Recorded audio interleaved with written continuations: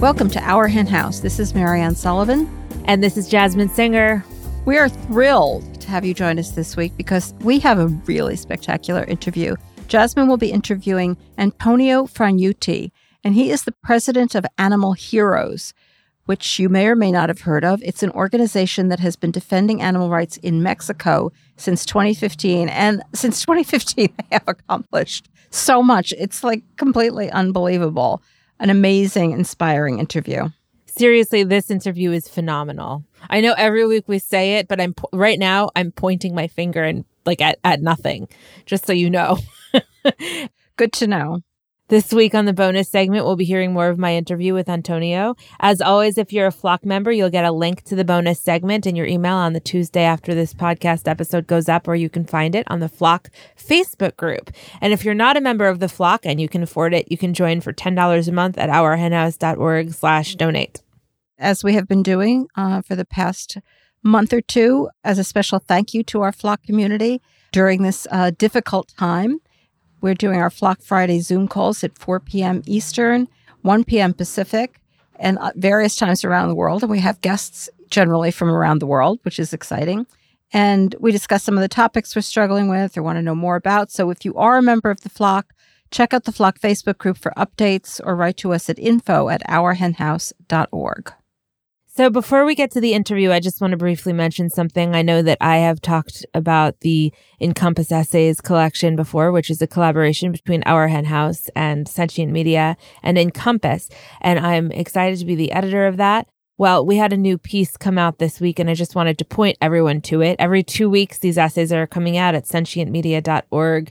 And this one is called Using Research and Data to Create an Inclusive Animal Rights Movement. And it's by Brooke Haggerty. And Brooke is from Faunalytics, which is an incredible organization. She is the executive director. It's a nonprofit that provides research and resources to help advocates. And we actually have an interview coming up with her soon. Well, one of the things she talked about in this incredible essay is that there's a lot of data to support the importance of having an inclusive movement. And it is something that draws upon a lot of research beyond just the animal rights movement, but also research they've done at Faunalytics. So I hope people take the time to read this, because not only is it a good thing to be focusing on our anti-racism as the central point of our veganism and our animal rights activism, but it's also much more effective because we need all different people of all different walks of life and all different races and ethnicities and genders to be advocating for animals, not only in order to have a truly compassionate animal rights movement, but to have one that is ultimately effective for ending the exploitation of animals. So check that out at sentientmedia.org. That sounds like a very cool article. You have also been busy, not sure I would call it advocacy. It's more of another job that you took on. Well, I do. But you kind of turned it into some advocacy. Yeah. All right. Now, I know I'm being very obscure, so tell us about it. Well, I managed to book a national commercial during a pandemic, which is very shocking to me. As shocking as it is to you, it's more shocking to me because I do this acting thing as well. And I did manage to book a commercial. I'm not going to say what it's for just because I can't yet, but it shot last week and there was a fair amount of improv in it. And I was able to improvise a lot of stuff about animal rights and veganism because one of the things they wanted was for the actors involved to really bring their own authenticity and themselves to the work. So I was able to bring my animal rights activism and my veganism. And so let's keep our fingers crossed that when this airs, I think probably in about 3 months or so, some of this will remain intact because that would be so exciting for me. That would be very cool if the animals don't end up on the cutting room floor. Well, and of course, it was a vegan product that yeah. I shouldn't say of course. It was kind of like my fingers were crossed. I guess that's a tough issue for actors. We talked about this before, that one time I had an audition for something and I didn't know what until I got there, and it was for like a beef jerky. And I had to like have that conversation with my agent that I won't be doing auditions like that in the future. And so this one, it was a very vague sort of audition, what it was for. And then it wasn't until I got the call back that I knew specifically what it was for. But at that point, I knew it was vegan. So anyway, it was something that was like, it's bananas to have to deal with these issues, especially regarding commercials. So I'll keep you posted. Sorry for the vagueness. You could always do an ad for bananas because they are vegan. You know what's so funny? I'll tell you a little banana story. It's bananas. I am getting most of my groceries from Besties. Really? Yeah, I know. I haven't talked about that in a while, but it's a vegan grocery store in Los Angeles, and I'm going to miss it since I'm moving out of Los Angeles back to New York. But anyway, I get my groceries from that and from Imperfect Foods, which is like an organic vegetable box that comes every week. And they don't ever have bananas in the Imperfect box. So I don't have bananas. And so therefore, my friend Erica, whenever she gets groceries, gets me bananas. And so like once a week, I go to her house and I pick up bananas. That's my story. Not that interesting, but we're all glad to know about that. Okay. Well, maybe more interesting than that is Butenland. Butenland is a hell of a lot more interesting than that. Butenland is a film. It's a film that was made in Germany, and it's in German. It was by the filmmaker Mark Pierschel, who's been on the podcast before, because he also made The End of Meat and Live and Let Live. I think he was on episode 408. That was the episode when I was in Berlin at the premiere of The End of Meat, which I had a small interview in. He just keeps recreating. I don't know how he does it, because he has this new movie out. It's called Butenland. And it tells the story of this couple who run Hofbutenland, which is a farm animal sanctuary in northern Germany. And they have a few other animals, but it's primarily a sanctuary for former dairy cows. And it's a really, really beautiful film. It's full of like beautiful, just kind of slow moving, lovely shots of cows, lots of mist. There's all these cow stories. And, you know, there is some footage of some stuff, but really very little. There's not any real brutality. There is some film of like kind of ordinary practices on dairy farms, not excessive brutality, but, you know, it's a pretty brutal system. So these founders, Jan Gerdes and Karin Mook, they have these really fascinating backgrounds. So Mark gets to tell their stories, and the film kind of tracks this trajectory of the animal rights movement through telling their stories. And Jan grew up on this farm where the sanctuary is, and he actually left the farm because it was such a hard life, and he taught for a while, but then when his father got old, he came back, and he, I guess, you know, he always had some sense that he wanted to do better, so he tried to improve it and improve the way the animals were treated, and so that meant they got out on pastures sometimes, which they hadn't before, at least in the summer.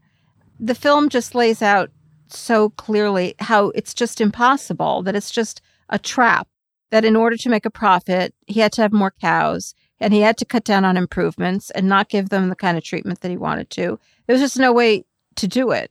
And he is kind of a doer kind of a guy, but you can also tell that he was a really good person. And he didn't just ignore the facts of what was happening to these cows that were in his care. I think most people, when they're confronted with a conflict between their ethics and their way of life, change their ethics. So he chose to change his way of life. So at some point, he met Karin, who was a nurse, but she was also a longtime radical animal rights advocate. She had a history of illegal actions, kind of ALF kind of stuff from back in the 80s, when the focus of the movement was mostly vivisection. And she had a very close brush with a possibility of very long term of imprisonment.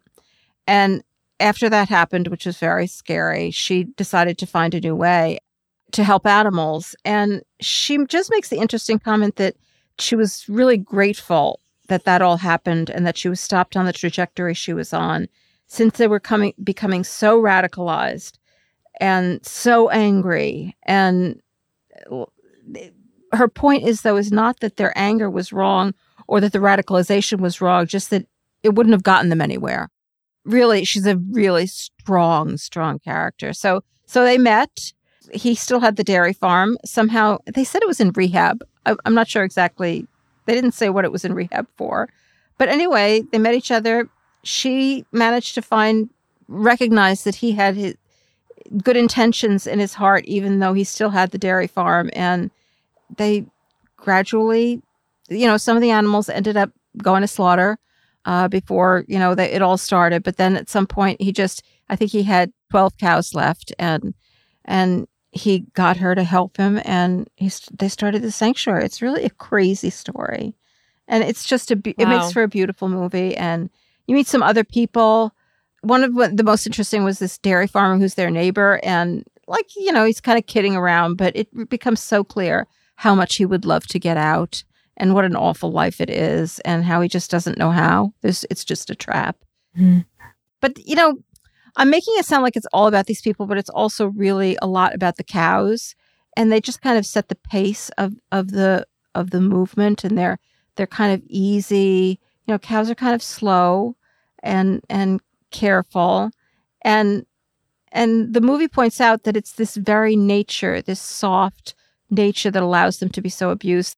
One of the protagonists makes the point that, people can drink horse's milk. There's no reason they couldn't drink horse's milk as easily as they can drink cow's milk. But horses just would not put up with this. And cows their spirit is so easily broken. And you get to see how the cows are brought back, and some of the beauty and the sadness of life at any sanctuary, especially that has old animals who aren't very well. And it's just a lovely, lovely movie. And I think it's one you could show to people who aren't really already on board, because there's not a lot of brutal cruelty in it. It's a lovely movie. I'm so glad I found out about it. It's already had a theatrical release in Germany. I guess they have theaters that are open in Germany. I don't know. It sounds crazy to me. It's on Amazon, so you can get it on Amazon. It's also on Vimeo. And those are both for fees. Okay, and again, it's called Butenland. Butenland. The name of the sanctuary is Hofbutenland. Very cool. Well, I'll look forward to watching that. Thank you for your take on it. I do love that interview as well that you did with the filmmaker who also made this. Yeah, on that episode, I also interviewed a bunch of other people who were at that conference in Berlin and who were also in the movie The End of Meat. If you haven't seen The End of Meat, it's also a really wonderful movie. Mm-hmm. And I'm in it, which is a major plus for any movie. Well, you did a great job in that. I love it when you're in a movie. You should be in all movies. What a great idea. I can be like Alfred Hitchcock. Yeah. I just appearing briefly in every movie. Yeah, exactly. I know that you have poison ivy. I hope that you're able to get through this interview without scratching off your skin, because poison ivy is just the most evil thing on the face of the earth. And I think I mentioned this to you, or I mentioned it to somebody. There's that old song, I don't know whether you know it, from the 50s by the Coasters, Poison Ivy. Poison ivy. Poison ivy. Well, anyway, one of the lines in that movie is, "You're going to need an ocean of calamine lotion." And, it's a pretty sad commentary that the current treatment for poison ivy is calamine lotion. That was 60 years ago. We haven't come up with anything. 60 years calamine ago. lotion, it does. Yeah. I'm not going to say it doesn't help, because it does help, but it doesn't help a whole lot. God, poison ivy is evil. Evil, evil, evil. I hate plants. Well, I hate all plants. But you love to eat them. They deserve to be eaten. Oh my God. I don't know what to make of that, so I'm just going to move on. I don't either. You can't blame me for anything, though, because everything itches. Because, you get it someplace, and then you give it to yourself, because the oil gets on you and you don't know you have it yet. So you touch someplace else on your arm, or and then it's all over the place. It's horrible. All right. Enough. I'm done. Well, it's so bad. Okay. We get it. Right, I'm done. Get it. I'm done. So we love to support vegan businesses, many of whom are really suffering right now. And so if you go to ourhenhouse.org/vegan businesses, you can fill out the form and share it with the business owners in your life, and they can fill out the form. And every week we're going to do some shout outs to some vegan businesses that we love and that we're hearing about through the form or through our various pieces of our life. So do you want to talk about the first one? Yeah, I love the name of this business. It's called Redefine Your Mind. Especially if you have poison ivy. Redefine your mind. I know I'd like to redefine my skin, but anyway, Redefine Your Mind. It's a Black-owned business, and its mission is to create sustainable fashions for men and women that celebrate the vegan lifestyle. And as they say on their website, Redefine Your Mind is a mind shift. We chose the name to provoke thought because thoughts become words and actions. It is at the core of activism, social justice, justice for our environmental mother, Earth, justice for disenfranchised youth who don't have access to the information that will help them become more compassionate, healthier citizens, justice for worker welfare, such as in the almond and fashion industries, justice for the animals, and putting an end to the horrors of abuse and murder within factory farms. They have T-shirts with message wear, hoodies. They also have bags. A lovely hemp bag is one of their things I saw on their website that I wanted, wallets and more. And there are a lot of hemp products, and there's other sustainable sourcing, and you can find them at redefineyourmind.com, on Facebook at Redefine Your Mind, or on Instagram at Redefine Your Mind Co. So cool. And another company that makes vegan message wear that is organic, sweatshop free, and USA made is Compassion Co. And we know Compassion Co. is run by Andy Tabar, who is one of the hosts of Bearded Vegans. And this is such a great company. If you go to compassionco.com or find them on Facebook at Compassion Company, or IG, they're Compassion Co. Twitter, they're also Compassion Co. I actually have a bunch of stuff from them from throughout the years. And it's so weird that I think it was this year, it was at the Vegan Street Fair, and Andy was there with his stuff. And I bought this really cool shirt that says like vegan means justice. And I love it. It's a very size inclusive brand. It has a lot of different cool stickers, which right now are currently all over my computer. And so, you know, if you're looking to support some companies, throw that in the mix as well, because they do great work. And finally, we have Wilma Bakes Cakes. This is a quote-unquote small but mighty vegan bakery. It's in Chevy Chase, Maryland. Don't get upset. I have a way you can get this stuff. They offer cookies and cupcakes, and they deliver if you're in the D.C. area, but they ship if you're outside the D.C. area. That's pretty cool. They don't ship their cupcakes in the summer, which I guess makes sense. But they have these great cookies. They have like banana and zucchini bread. And if you go onto their website, or not their website, they don't have a website. They have a Facebook page at Wilma Bakes Cakes. And like, don't go unless you want to order something, because if you go, you're going to order something. I'm telling you. But they're also on Instagram at Wilma Bakes Cakes. That's so cool. I want to go there and order from that. I do too. Yeah. All right, let's get to this interview because I'm super excited about it. Antonio Fragnuti is the president of Animal Heroes, which is an organization that has been defending animal rights, particularly by improving the laws protecting animals since 2015 in Mexico. And they have successfully campaigned against circuses and bullfighting and in criminalizing animal abuse in various states. And they are currently working on the creation of a nationwide general law on animal welfare, as well as on issues relating to dolphins in captivity and animal experimentation for cosmetics, and lots more. And he will be joining Jasmine right after this. We're excited to announce Encompass Essays, Pursuing Racial Equity in Animal Advocacy, a collection of essays written by farmed animal protection advocates who are committed to exploring and prioritizing racial diversity, equity, and inclusion as we work to create a more just animal protection movement. The essayists contributing to this virtual anthology were all attendees of the 2020 inaugural Encompass DEI Institute, a virtual training for farmed animal protection advocates, which was originally held in February 2020. Our henhouse was a proud sponsor. The authors, myself included, are a group of advocates who wish to document our stories and processes in an exploratory space from which we can grow. And we'd like to hold ourselves and our peers accountable and create new ways forward. Encompass, the nonprofit that organized the Institute, aims to make the farmed animal protection space more equitable by working with organizations to operationalize racial equity and with individual advocates of the global majority by helping them cultivate their leadership potential. Encompass Essays is a collaboration between Our Henhouse, Encompass, and Sentient Media. I am lucky enough to be the editor of the essay collection.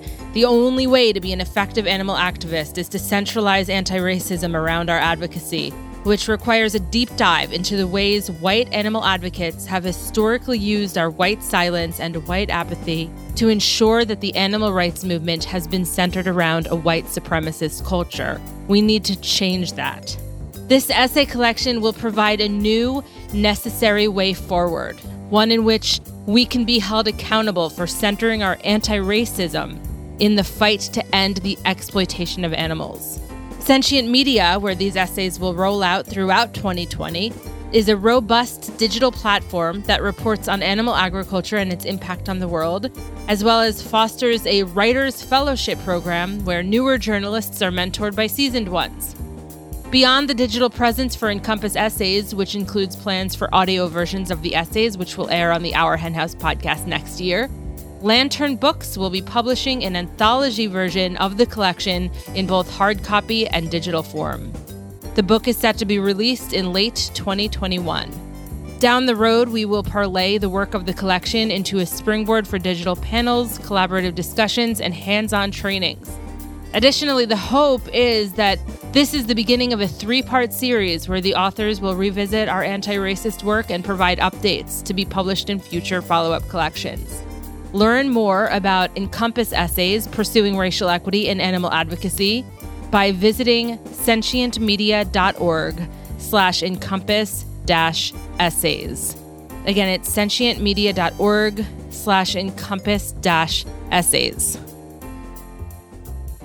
Welcome to our Hen House, Antonio. Thank you very much. I'm very glad to be here. Thank you very much. I'm so looking forward to our chat. And for our listeners who aren't familiar with your work, where are you based? I'm in Mexico City. I work in Old Country. I defend animal rights, and I'm here in Mexico City.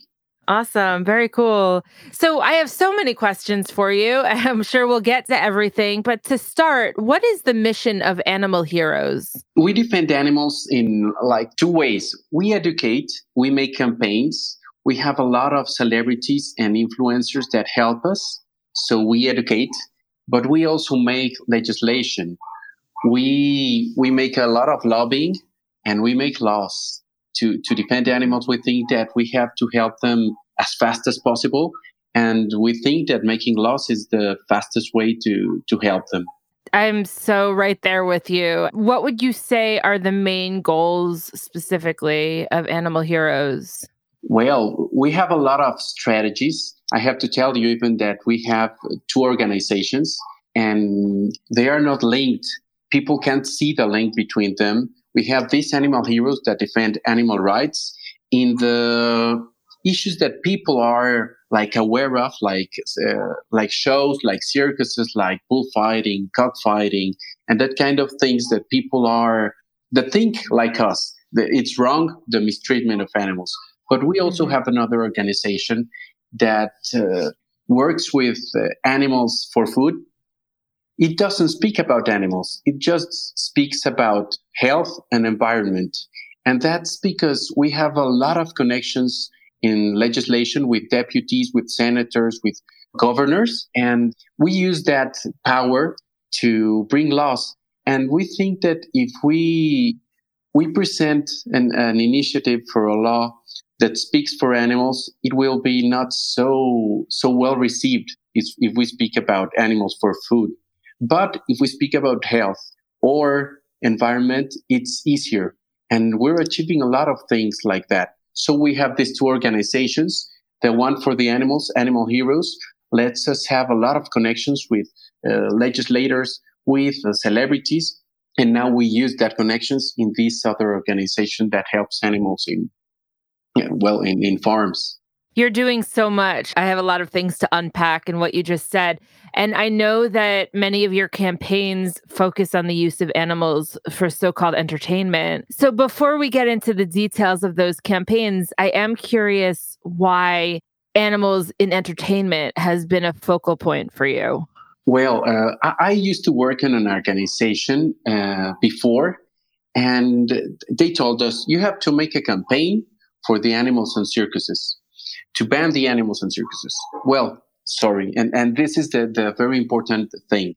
They didn't say to ban, just to get people aware of what animals in circuses were suffering. So I thought, as the Mexican director of this organization, we have to do a different thing, because maybe people is aware, but what if they are aware, and what are we going to do with that? So let's make an initiative, a legislation.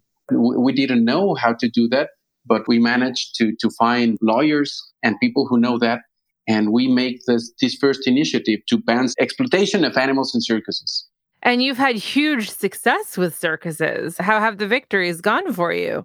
Yes, we started in 2014 in Querétaro and Mexico City, 2 states. We have 32 states in Mexico. We start with initiatives and we have celebrities. We contact celebrities and they agree and they let us use their image for this campaign. So we banned Querétaro and Mexico City. And it wasn't very hard because it was a new issue here in Mexico, a new topic. And before that, it became like a snowball, a big snowball. And we start banning in a lot of states. We banned half of the country with all kinds of animals, not just wild animals. And then a year later, we banned all kinds of just wild animals nationwide. This is because we just have a national law for protecting wild animals, not all kinds of animals. So we couldn't ban the use of an exploitation of every kind of animal, just wild animals. But half of the country has their own laws that ban all kinds of animals. So we started doing legislation and we have achieved a lot more, like banning bullfights in 4 states and cockfights in 2 states. It's hard because they are powerful and they're very violent. Especially the cockfighters, they are so violent. So we have to be very, very secure. Sometimes government helps us with people with guns and armed taking care of us because we go to places where people want to kill us because we are changing their traditions. Right. Yeah. I suppose that cockfighting is considered a form of entertainment by some. And I'm wondering how big of a problem it is in Mexico and how do you go about opposing it? It's a big problem, but it's a lot of things, I think. But because bullfighting is for people who had money, who has certain level of education, and they're not so violent. But cockfighters are like people who didn't have the luck to be educated, that were born in places where they solve their problems killing each other. So they want to solve this problem. The same with us. They want to kill us because it's the way to solve problems. And I think that has put us on a big spot. And politics have seen this. And they have joined us to make these big campaigns. We work with all kinds of politics. We're not politicians, but we work with politics, and we have achieved a lot with that. Even the president of Mexico's president have signed commitments with us. We have a campaign to sign commitments with politicians. So when they are candidates, they sign, and then when they are in the government, they have to respect that commitment. And we have achieved a lot with that. And you mentioned bullfighting, which I think a lot of people think it's just something that happens in Spain, but it's also widespread in Latin America. How big of an industry is it, and how much progress have you seen? I think it's not a big industry, but there's people with a lot of power and a lot of money that love bullfighting. The people that has these bulls, this supposed to be a special breed, a special kind of bulls, they are the same owners of the farm animals. So they are wealthy. They have a lot of money. And this is just like a pleasure. They don't need money. They just make this because they love it. So it's not growing. It's the contrary, but they are very powerful. So when we try to legislate, it's very hard because they have a lot of money. They have lawyers. We're mostly volunteers. So it's hard, but we have a lot of celebrities that help us, very important celebrities in Mexico. So they help us a lot. And I think the secret and the difference between Mexico and United States for this animal rights achievements are the electoral system, the voting system. The companies in Mexico, they can't help and give money to the candidates. And in United States, they can. So when the candidate win, they owe the company or the person who helped them. And in Mexico, you can't. So they don't owe the company like Ringling Brothers or I don't know. And if we hit very hard on their image, if we say we want circuses without animals, and this politic don't want them, he's very, very aware of that, and he tries to get a good image. So he votes with us. Interesting. Well, that's good. I'm not sure just for the good image, but at least change is happening. I know that you've been doing work regarding captive dolphins as well. So can you tell us about that a bit? Yes, in Mexico we have like 30 dolphinariums and like 330 dolphins captive. So we have a campaign called Salvemos a los Delfines, means let's save the dolphins. We're trying to ban breeding in captivity because we can't today close the dolphinarium because we have these dolphins, and the government is not going to pay for those dolphins maintenance to keep them on a sanctuary or I don't know. So the first thing we're trying to achieve is to stop the breeding. And like 2 years ago, some deputies tried to assure the breeding of these animals with a law, and we stopped that. We fight a lot. Even all the topics in the deputies' chamber were stopped for 2 weeks just because we're speaking about these dolphin things. And it's not so important, but it's, I don't know, I don't know why, we have achieved so much power in this topic of animal rights here in Mexico that we could stop all the deputies' chamber for 2 weeks just to speak about these dolphins things. And we stopped that. We stopped that initiative and we won, but we still have to stop this breeding. We just won and stopped the initiative to assure the breeding, but we still have to stop it. And what is the current status of laws protecting animals in Mexico? I think it's funny because when we speak about human rights, we're not so advanced. But if we speak about animal rights, I think we're more advanced than with human rights. And I think it's because of strategy and also because now the politics know this is a very likely topic for people. So they want to give a good image. So they know that this topic is very likely for the people and that we have a lot of celebrities helping us. So they make good things for animals just for their image. Some of them believe really in this topic, but they make this to have a good image, and we are taking advantage of it. And you keep mentioning celebrities. Can you tell me a little bit more about the work that you do with celebrities and who these celebrities are, what their role is in your advocacy? Yes, we make campaigns like México sin tauromaquia, means Mexico without bullfighting. And we ask them to make videos to tag certain politics, which we know are the important people. So we make strategic campaigns, and then they join us and they start to tag these people on social media, and they have millions of followers. So these millions of followers start speaking about this and telling these politicians to vote in the way we want. So it's that easy. It's that easy. That's so great. And who are the celebrities? Are they actors, musicians? Actors, musicians. Yes, I don't know if you know that these people in the United States, but they are Café Tacuba. It's the biggest rock band in Mexico. Also, Eugenio Derbez. It's a Mexican actor, but he lives in the United States and he acts in Hollywood movies. Marco Antonio Regil. It's a big, and they also work with PETA and with other organizations, Mercy for Animals and other organizations, and big groups.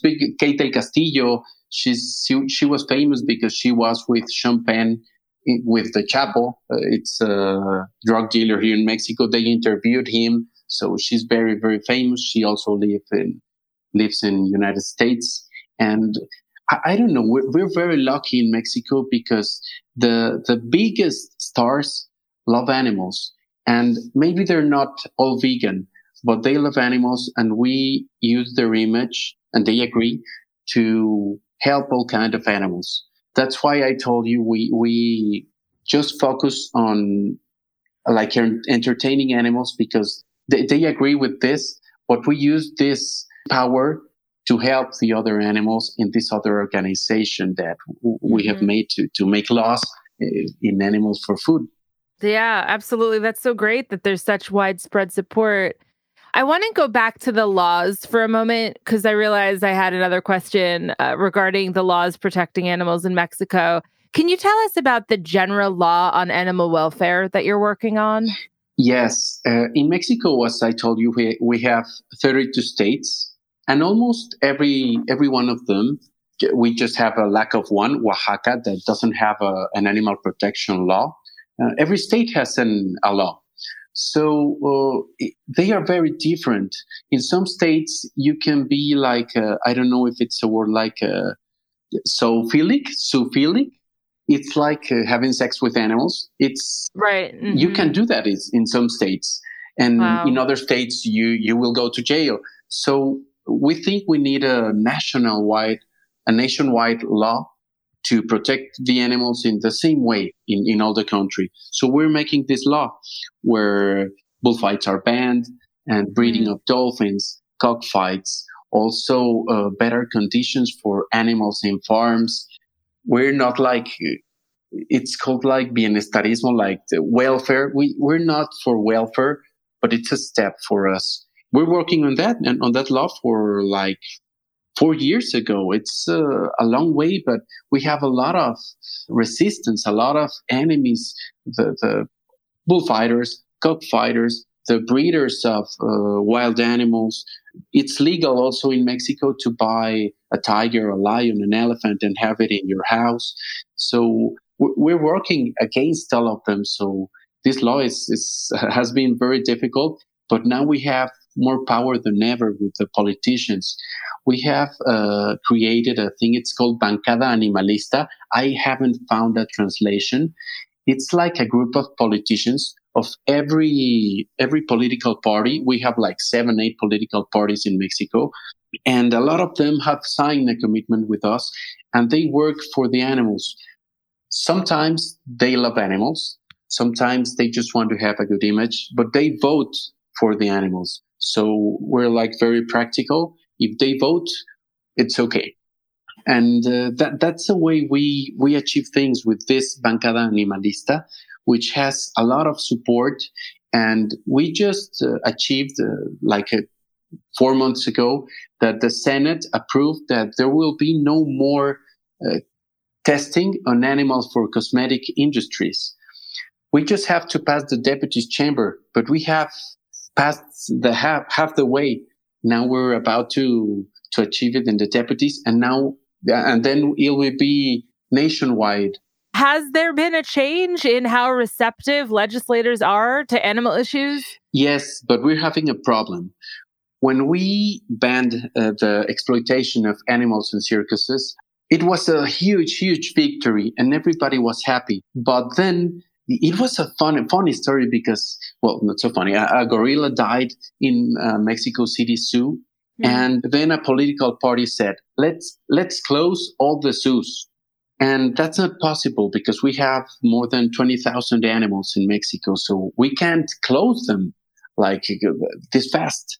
So one woman that used to sold animals from circuses, and that was her business. She said to the media, all the animals from the circuses are now dead. They took them away from us and they are dead now. And that was a lie. But the media doesn't care. They just want to spread any news. And that was like a very viral news. So a lot of people think that the animals were dead. And now it's a little bit harder for us to make a law because they say, but what about the animals in the circuses? They are dead. No, they are not dead. These are the numbers. These are the official numbers. But a lot of people think that. So we're now fighting against that information. And also, there's a hard thing because we have become so powerful, like a movement, not just as animal heroes, the movement, but I think we're the most powerful if we speak about politics and laws. That cockfighters, bullfighters, circuses, the sellers, the breeders and sellers for wild animals are now joining. So now they are one force. They are all together. They have built organizations to defend their traditions, their works, and they have money because this is a business for them. So we're fighting against that, and it's very hard because it's not just a security thing because it's dangerous. It's also that they can be in other country. They can be also making lobbying in other country, other states, and we can't be that big because we don't have money to be everywhere. That's a new thing in Mexico. Well, and just kind of shifting gears, what about other systemic issues? Like what's happening with cruelty-free cosmetics? I think it's growing because people is very aware for the animals suffering in some issues as everywhere. They agree that they don't have to be mistreated in labs for cosmetic uses, not for medical uses, but for cosmetic. So that's why we're about to achieve this banning on testing. The COVID-19 came in between, so we haven't achieved it, but we're about to achieve it. So people is very aware of animal mistreatment in some industries. And we are using that. We are just making laws in what people most of the people agree, and we're achieving that. Well, and you brought up COVID-19, and I know Mexico is having a hard time in the pandemic. Do you think this will shift things for animals in any way?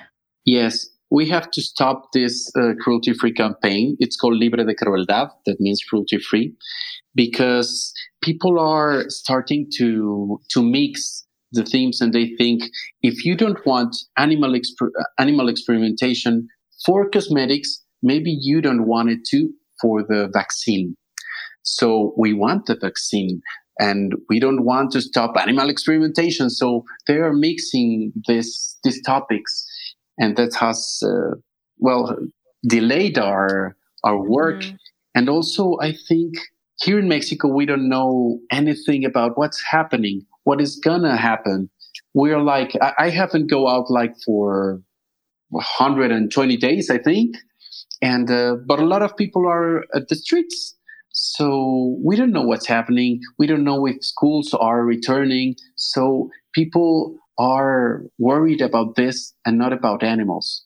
So we're trying to make campaigns that connect with people and to still making laws. We just have made a press conference on during this pandemic about kids not entering bullfights and cockfights, because the UN made a recommendation for Mexico and said, please stop the kids going into the bullfights and cockfights.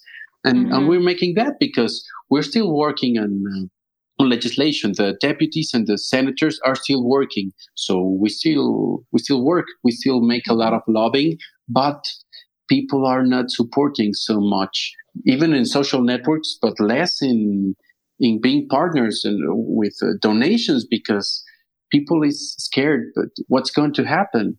So we're the same. Animal Heroes is in danger of keep our existence, because it's a very hard time here in Mexico for money, for not knowing anything about what's going to happen. Right.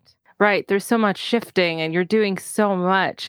How would you describe the animal protection movement in Mexico as opposed to 5 years ago?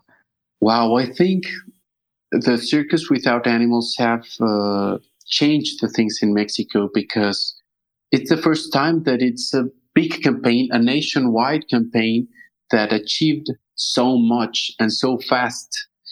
And that is very important for politicians. They got aware of it.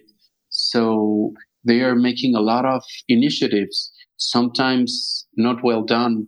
sometimes with misinformation. So we have to keep behind them and to work a lot in that, because sometimes they think we're going to help animals and we're going to make a law to, I don't know, to close zoos. As I told you, you can't close because there are, as I told you, 20,000 animals in zoos. If you close them, what's going to happen? And if they die, they're going to say it's our fault. So we're not going to be able to make another law. So we have to be very smart and to be strategic.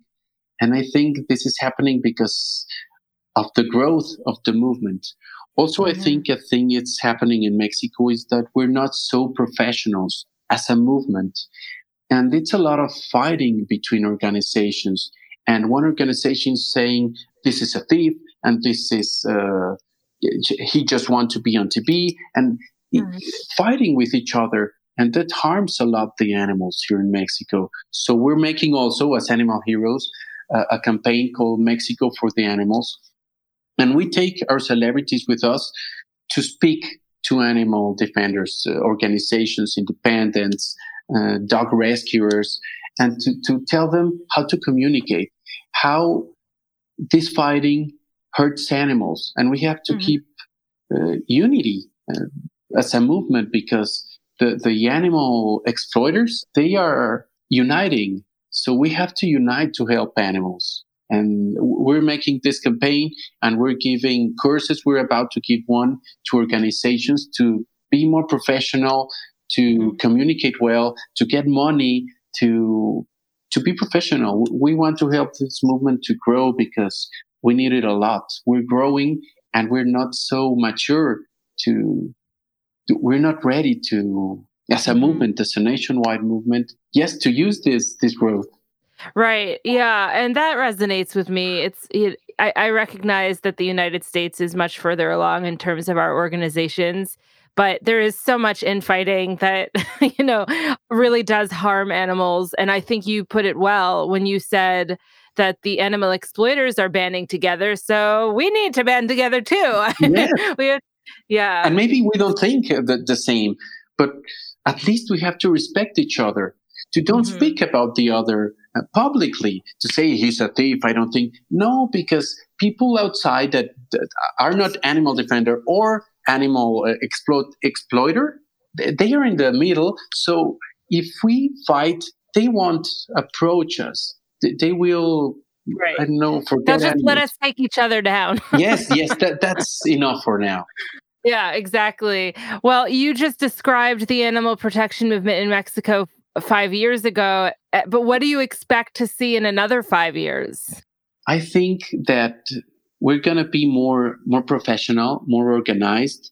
We work with a lot of organizations, little organizations in a lot of states. So we're making a big movement, and we're having elections again. So I think if we were powerful on the last elections, we're going to be more powerful now, because now they know the power of this topic with the people. I remember the presidential candidates. We had 4, and the 4 of them, all the 4, they signed the commitments. And when they signed it, they posted on their social networks, and they posted pictures with their dogs or with their animals. And a lot of people, a lot more than in any other post, like that. So they know that. They know that people like animals. They love their animals. So that's why we're using that to make them make commitments, because it's not just a picture. We have to actually stand by our commitments. Yes, that's it. You're absolutely right.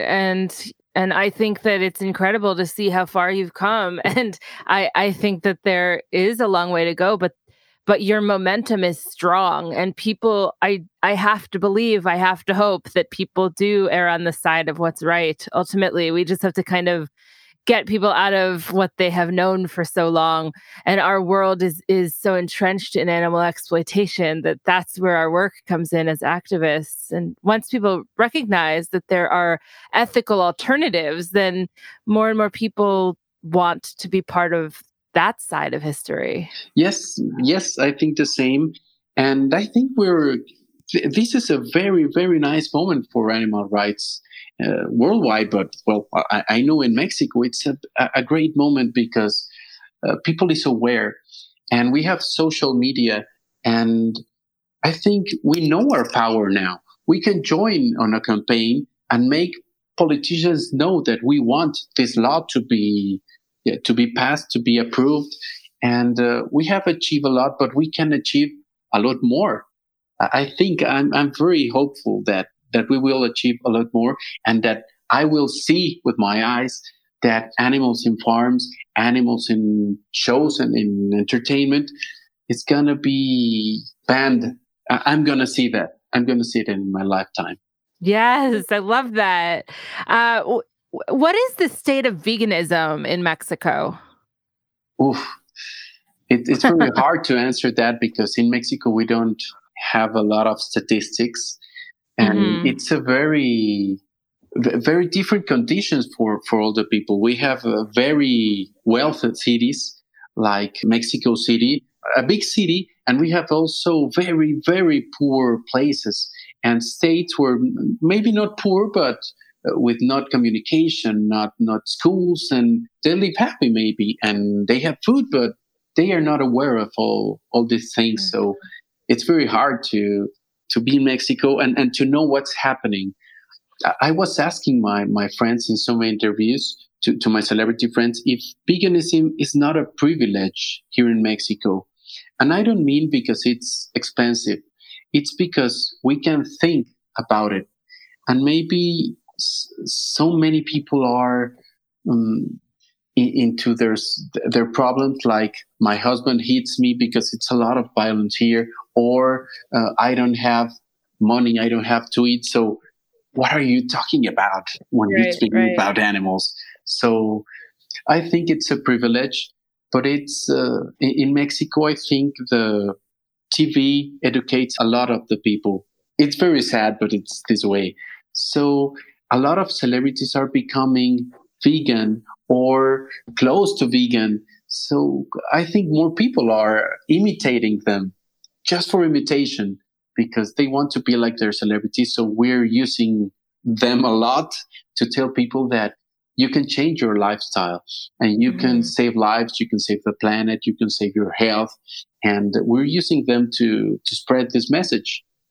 So I think it's not the biggest movement, but I think we're growing a lot. Right. And I think you bring up a lot of really good points, just in terms of like people have to sort of deal with their situation that is in their household. And, there are a lot of people who have much greater emergencies in their life. And that is a matter of life and death. And it can be really easy to be on the other side of that and say, oh, please, everyone should just go vegan. Yes. But I think that misses a lot of the point. Well, that's why we're using this other organization to say, it's not about the animals. It's for your health. It's for the environment. It's also for money, for economy, because we're spending a lot of money in our health system because of the obesity, because of the hypertension, diabetes, and a lot of things that could be changed and solved if we eat less meat. But as we're not speaking just about animals, because I think in Mexico happens that if we speak about animal rights, you lose a little bit of credibility. It's a word. So they think you're doing it for the animals, and people don't care so much about the animals to change their lifestyle. But if you speak them about the health, the environment, and the money is spent in our health system, they listen. So that's why we're achieving these new things. In this campaign, the COVID-19 is killing a lot of people in Mexico because it hits harder on people who is obese, so who has another health conditions like diabetes and that kind of things.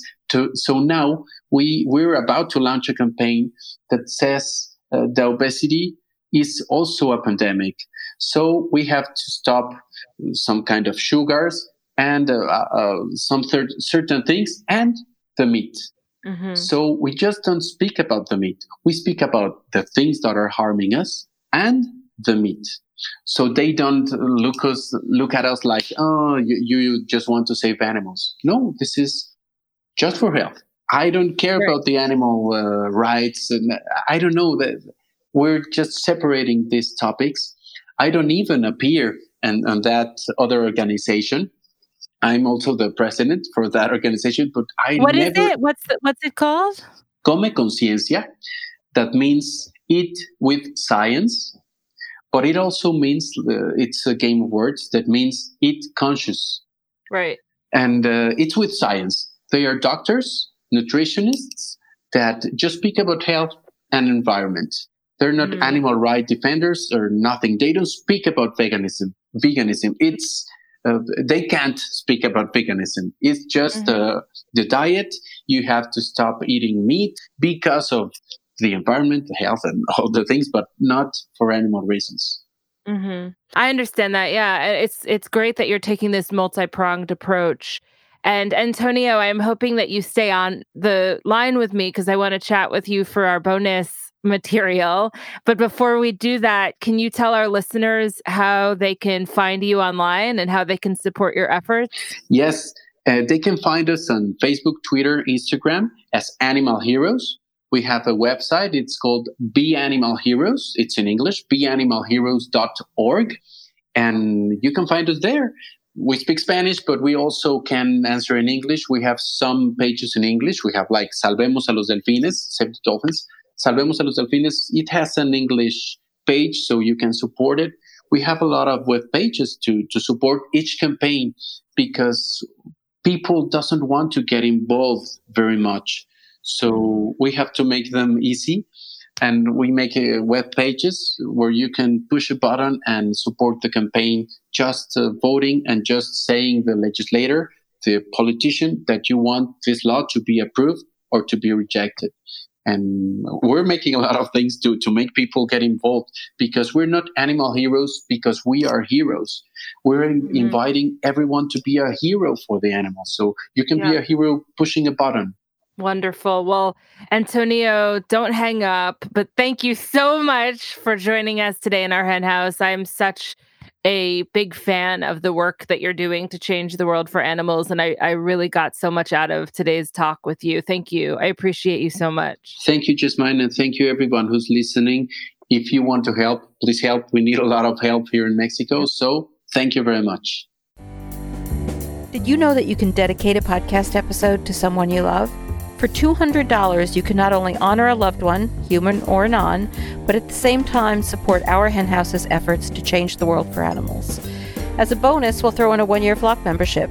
Our Hen House is a 501c3 nonprofit, and we rely on contributions to support our efforts to change the world for animals. We've been on the air every single week without missing one since January 2010. For more information on how to donate an episode and support vital independent media, please visit ourhenhouse.org/donate. Anxieties are rising. You know whose anxieties are rising? One Amanda Radke of Beep magazine. This is her column. Build back better our food supply without meat? Hard pass. Not too surprising, I guess. All right, she's really upset. She so often is, that all of these special interest groups are trying to take advantage of COVID-19 to get rid of meat. Oh, God.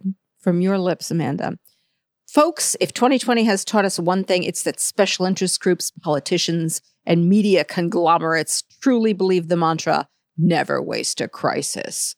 We are seeing all kinds of ugly things play out since the coronavirus hit the United States. And I believe the roller coaster is just getting started. Buckle up and prepare for impact. I don't even know what is she talking about?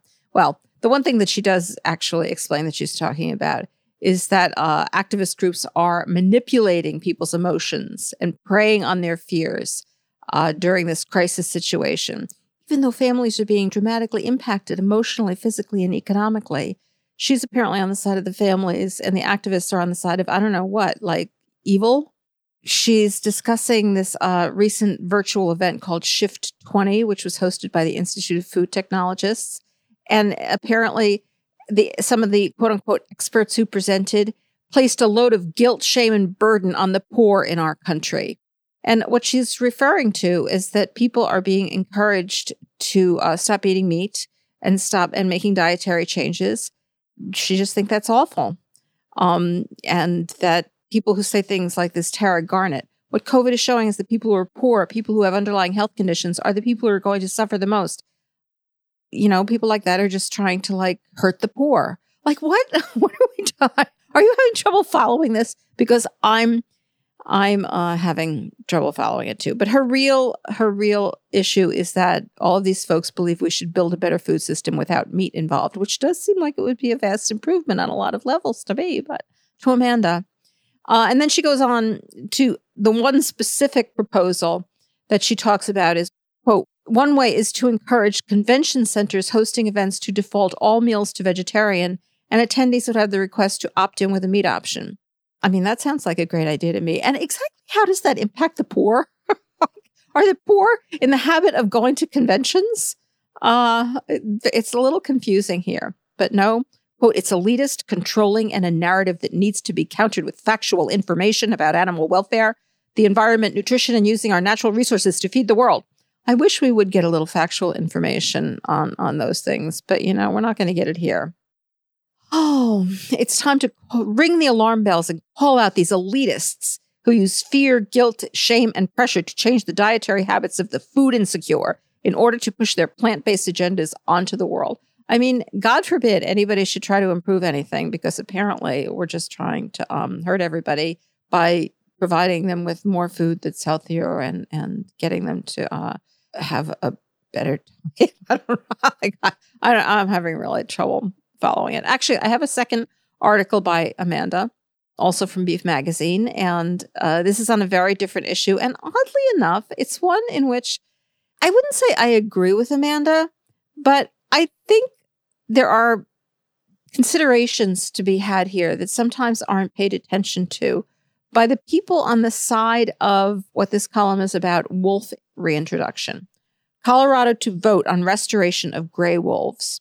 Well, she's upset about this, that there's going to be this ballot initiative in Colorado. There is a, quote, heated debate over a ballot initiative that, if passed, would reintroduce the gray wolf into the state. And she goes on to say that despite the positive response to the proposed initiative, many in the agricultural, environmental, and wildlife communities are issuing words of caution should this pass. Of course, our interests are different.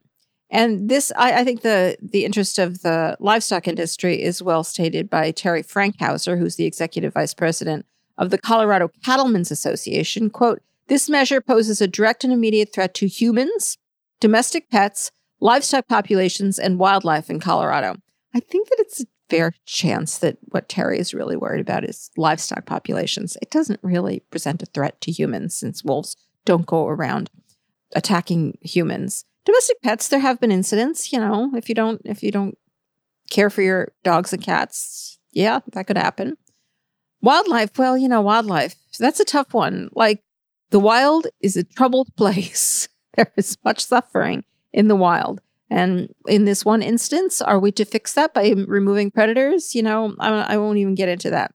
But the thing that, you know, gives me hesitation here is, as I've often said, that I don't necessarily always agree with the proponents of these initiatives. They say they want to give wolves a fair playing field, and that they shouldn't be oppressed, and that wolves and other imperiled carnivores are going to be extinct. And research has shown that the effectiveness of many conservation initiatives depends not only on ecological factors, but also on social factors, like the public's attitude toward a species. And, you know, I guess the implication there is that reintroducing wolves will improve the attitudes towards the species. And the fact that it could be passed by a ballot initiative shows it's already popular. My hesitation is that, you know, if you're going to bring the wolves back, which I am all in favor of, you know, I love wolves, and I'm not trying to fix the wild that there's no predators, because I don't know how to do that. But you got to get rid of the livestock industry, and you got to get rid of people who are going to want to kill these wolves.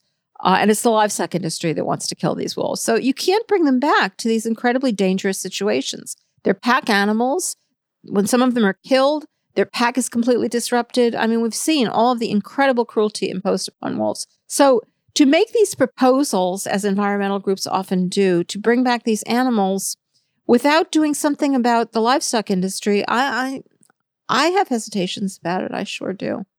All right. Also in Colorado, Governor Polis appoints anti-livestock activists to boards that deal with farmers, ranchers. Well, oh my God. They're pretty upset about this. So this Governor Jared Polis, and they talk a lot about the first husband, which is, Governor Polis's husband, who apparently is very animal friendly. And they're worried about these appointments that the governor is making to a variety of different boards that he can appoint members to. One is the Parks and Wildlife Commission. And one of the people who's being appointed to that to represent agriculture, along with the two other farmers and ranchers, is Eden Vardy of Aspen. That's right, Aspen. According to his LinkedIn profile, Vardy is the founder and executive director of the Farm Collaborative, a nonprofit that connects children and the community to nature and their food system and solves global climate challenges through local food production. Well, that certainly sounds like someone who should not be on this board. Oh my God. Imagine we have that kind of a perspective. All right. But the one that they're really upset about is this woman named Ellen Kessler. And she is, according to this article, an animal rights activist and avowed vegan. And she was appointed to the State Board of Veterinary Medicine. And that works with the Colorado Department of Agriculture because of the state's, quote, huge livestock industry. And they do not want this woman anywhere near this board, even though it's just about governing vets. The purpose of the vet board is to review complaints against veterinarians, review the often technical and complex data. Forbid that we would have an animal rights activist reviewing data, going back to the text, and then decide whether the complaint justifies disciplinary action. Like, why are they so worried about this? It's like the vet board, but no, they do not like losing control, and this is something that they have had control of. Quote, where the state veterinarian is under the Department of Agriculture, that whole thing is a can of worms at best. I was surprised that he put someone on that board who admits they have a professed bias. Yes, and she has professed herself to be an animal rights activist. It's all over her social media. She cares about animals. She has strong views. She has posted memes and slogans condemning the ownership of animals for work and food. She is apparently the real deal. So she has a professed bias. But the ranchers or the farmers that you appoint to these boards, or the people from the industry that you appoint to these boards, they have no bias? Are you kidding me? I mean, that's how they see this. They just see themselves as the norm and us as being prejudiced. Unbelievable. People are so blind. So we'll see what happens. Apparently, the board appointments will have to be approved by the legislature, and they're pretty sure that they can overcome these appointments. So this may not last very long. But in the meantime, this Terry Fankhauser from the Colorado Cattlemen's Association said he questions whether Kessler can be objective when sitting on the board, given her well-known opposition to the livestock industry. Unbelievable. And that's it for this week's Rising Anxieties. Well, that's it for this week's show. As always, if you like the podcast and you're able in these difficult times, you can support us by joining our flock at ourhenhouse.org/donate for $10 a month or $100 a year. Or you can make whatever donation you're comfortable with. Another great way to support us is to leave a fabulous review on Apple Podcasts or wherever you're listening to podcasts, or like us on Facebook. You could also leave us a review there or follow us on Twitter or Instagram at @ourhenhouse. If you shop on Amazon, you can use Amazon Smile using Our Hen House as your favorite charity. And of course, tell your friends about us. If you're one of our listeners who already supports us, thank you so much. And thank you to my co-host, Marianne Sullivan, and to Jen Riley for her work in producing this podcast, and to composer Michael Herron for the music. Thanks to Podcast Haven for their work editing this podcast, and to our production assistant, Jocelyn Martinez. We will be back next week with a brand new show, so don't forget to subscribe in Apple Podcasts or Spotify or wherever you listen to podcasts. If you're a Flock member, remember to check your email or the Flock Facebook group on Tuesday for your bonus content, and join us on Fridays for Flock Fridays, where we do some really cool Zooms that you'll want to join. Thank you so much for tuning in. I'm Jasmine Singer, and be safe out there. Social distance, stay home, wash your hands, and listen to podcasts.